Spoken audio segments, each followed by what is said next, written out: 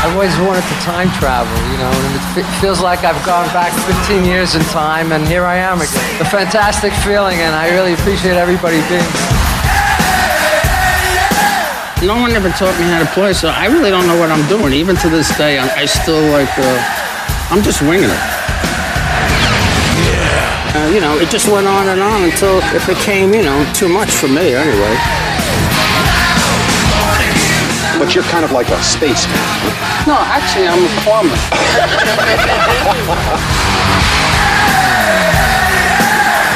I'm Todd Howard. I'm Jamie Oldecker. John Regan. This is Ace Frehley from Frehley's Commons.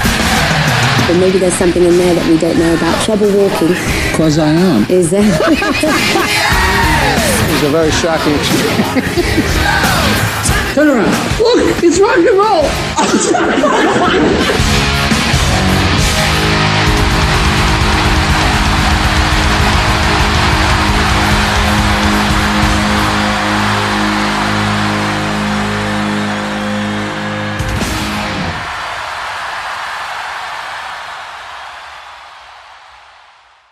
Hey everybody, Rob here. What you're getting ready to hear is our Ace Frehley discussion. Like I have said previously on the channel, there was an error or a corrupted file actually for our Ace Frehley episode that I'm having to try to get back in my old computer where the original file is so I can put that back up. Now that we are a year past that Ace Frehley episode, it is September. We are looking at Gene Simmons' solo album. So as we were recording, I asked Nick and Nico to kind of just talk briefly about Ace's solo album, so you would have something here if you're a new listener and you're going, well, this doesn't sound like the Ace Frehley episode, because I had put in a temp thing that says, hey, the Ace Frehley episode's corrupted. So this is a little conversation for you of us just reflecting on the Ace Frehley episode, and hopefully sometime soon I can get the original Ace Frehley episode that we recorded a year ago back up in its proper form. I'm going back and retweaking some of the audio that I had pulled out of some of the other episodes. So those episodes will have new updated files as I correct some of those audio issues. But this was the only one that I could not save on our podcasting host. So I hope you enjoy this new discussion that we have, and hopefully in the next few weeks or months, I can get back into the old computer and pull out that original episode. So without further ado, here is our 2023 look back at the Ace Frehley 1978 solo album with myself, Nick, and Nico. I've always wanted to time travel, you know, and it feels like I've gone back 15 years in time, and here I am again, and it's a fantastic feeling, and I really appreciate everybody being here. Yes, this is our little discussion on Ace Frehley to get us up to the Gene solo album. So just wanted to get your guys' quick thoughts just on Ace, and quick in a nutshell of what you thought of now that it's been a year. How has that album still held with you? It's the first Ace, or the first solo album that we've done on the show, and just some quick thoughts about it. And I'll run through your guys' picks of songs that we picked out when we go to do our 9 later on Ace. Let's start with Nick. Just what you still think of the Ace Frehley album, and I mean, I still think it's the best probably of all of them. I think that it really. He was very creative and stuck to his roots, and I think made a pretty good rock and roll album, in my opinion.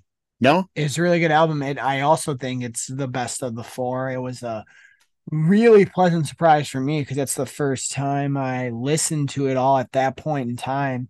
The only solo album I ever listened to all the way through was Star Child's Paul's. Mm-hmm. So that was really a fun surprise for not only to like it, but consider it really, really well done, very well made, very him as well. It sounds like him, which you'll hear when we talk about one later, that doesn't sound like the individual who made it. So I still consider it a very, very strong album, and I'm glad that was the one we talked about first. I really am. And those songs, unlike most of the other solo albums, they have seemed to stand the test of time a little bit. Yeah.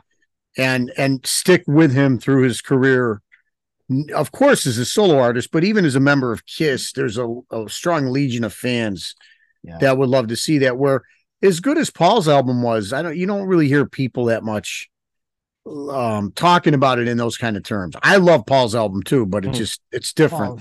Ace seemed to, I guess maybe because before that time, he wasn't as in the forefront as the other members were. I mean, he was starting to come into his own a little bit, obviously, with Love Gun, which shocked me. But then he went to the next level, and we always said he elevated himself for sure with his album.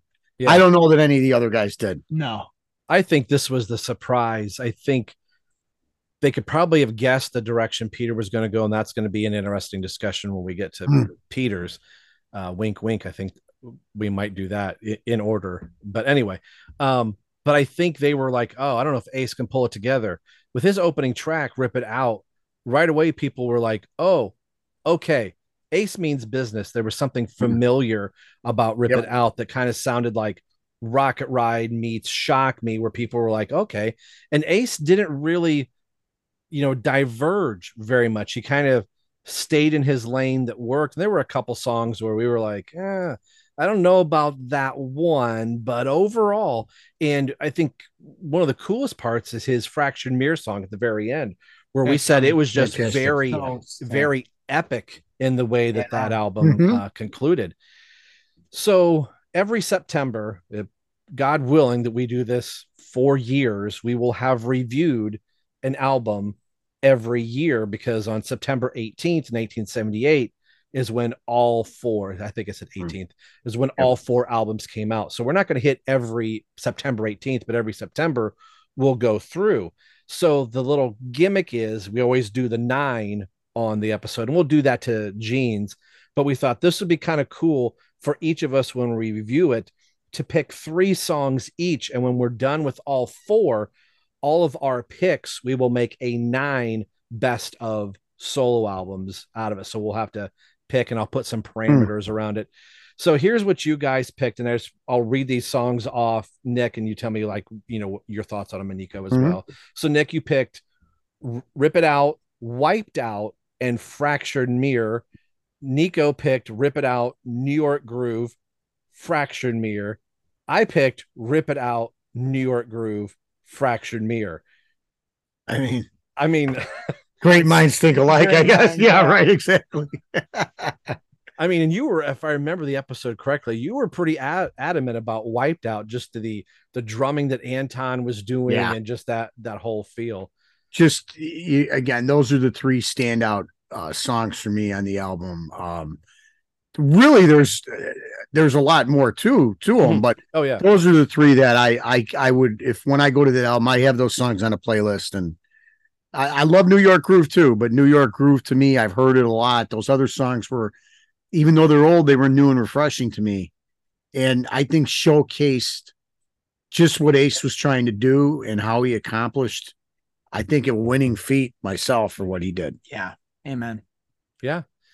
All right. Well, that's where we're going to close this Ace portion out. You've been listening to Right Between the Eyes, a Kiss podcast.